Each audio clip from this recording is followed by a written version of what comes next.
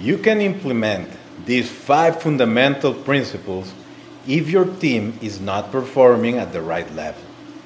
Number 1, raise your standards.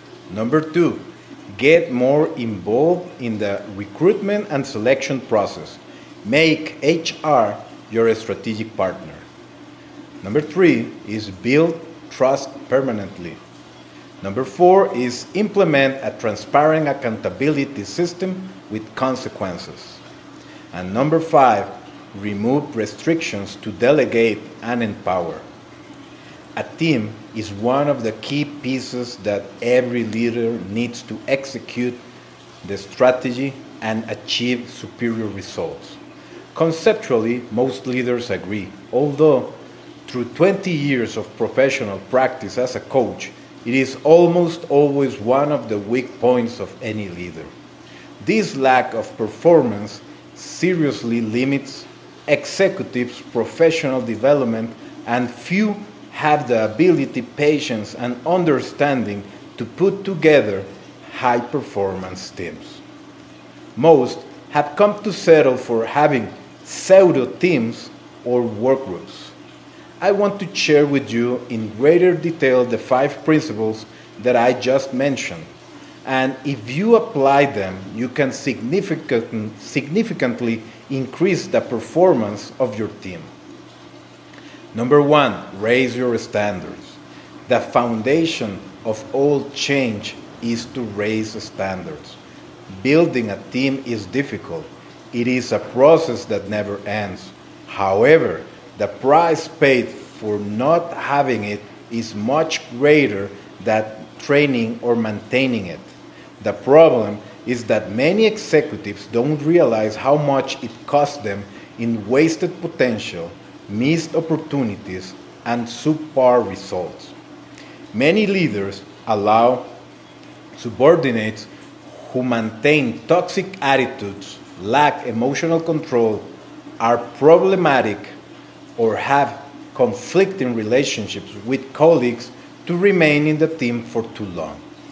This complacent attitude is harmful to the synergies between people because it damages the credibility and respect for the leader. Sometimes the leader takes action too late or without documenting the situation or the due process. Therefore, they often find resistance from HR to support them, which means they have to go back and try to document. The problem is that the dynamic is emotionally charged and creates emotional escalations, explosions, or passive resistance. Number 2, get more involved in the recruitment and selection process. Make HR your strategic partner. In 20 years of helping business leaders build high-performance teams, one of the most critical aspects of the recruitment process is that executives usually don't get involved enough.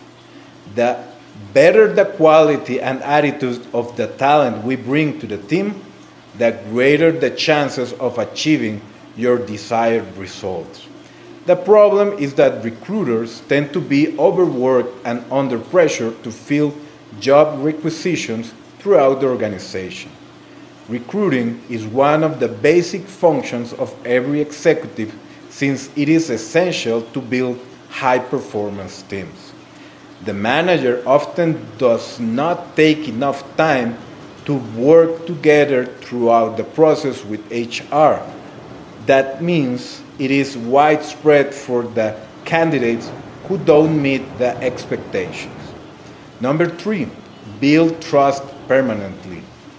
The weakest link creates and destroys teams, and that is trust. Trust has 2 angles. One is reliability, the belief that the person will meet the objectives set in time, quality, and cost. This type of trust is reinforced by consistently fulfilling commitments which opens many doors to grow in the organization. The other kind of trust is associated with being vulnerable and opening up and expressing what you feel, think, or want while feeling safe. When a team has high trust among its members, the speed at which it acts is fast.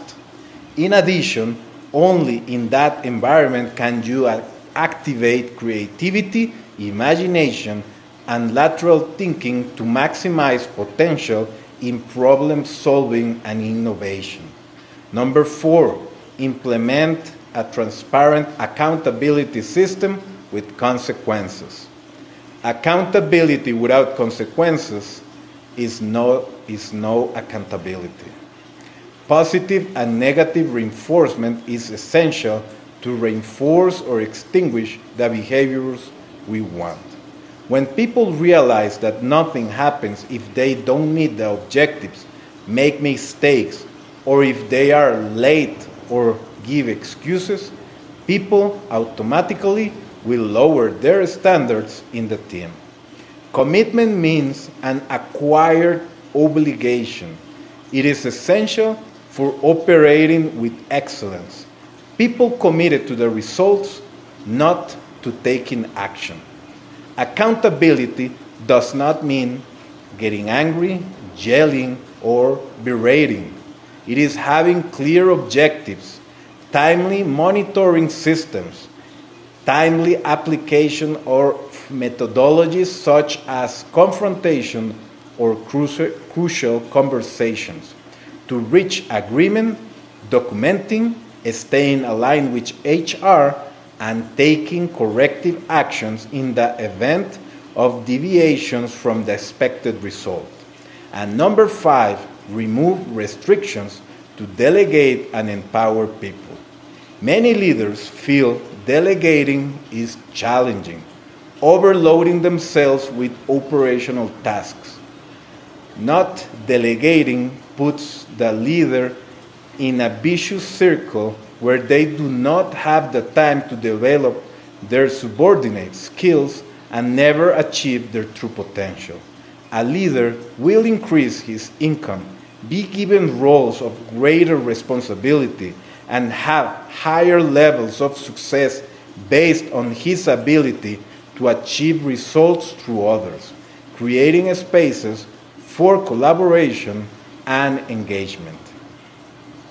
Building a team is not easy, but remember, never accept working with toxic people, with low standards, or not assuming the responsibility of being the leader who can inspire high performance from your team.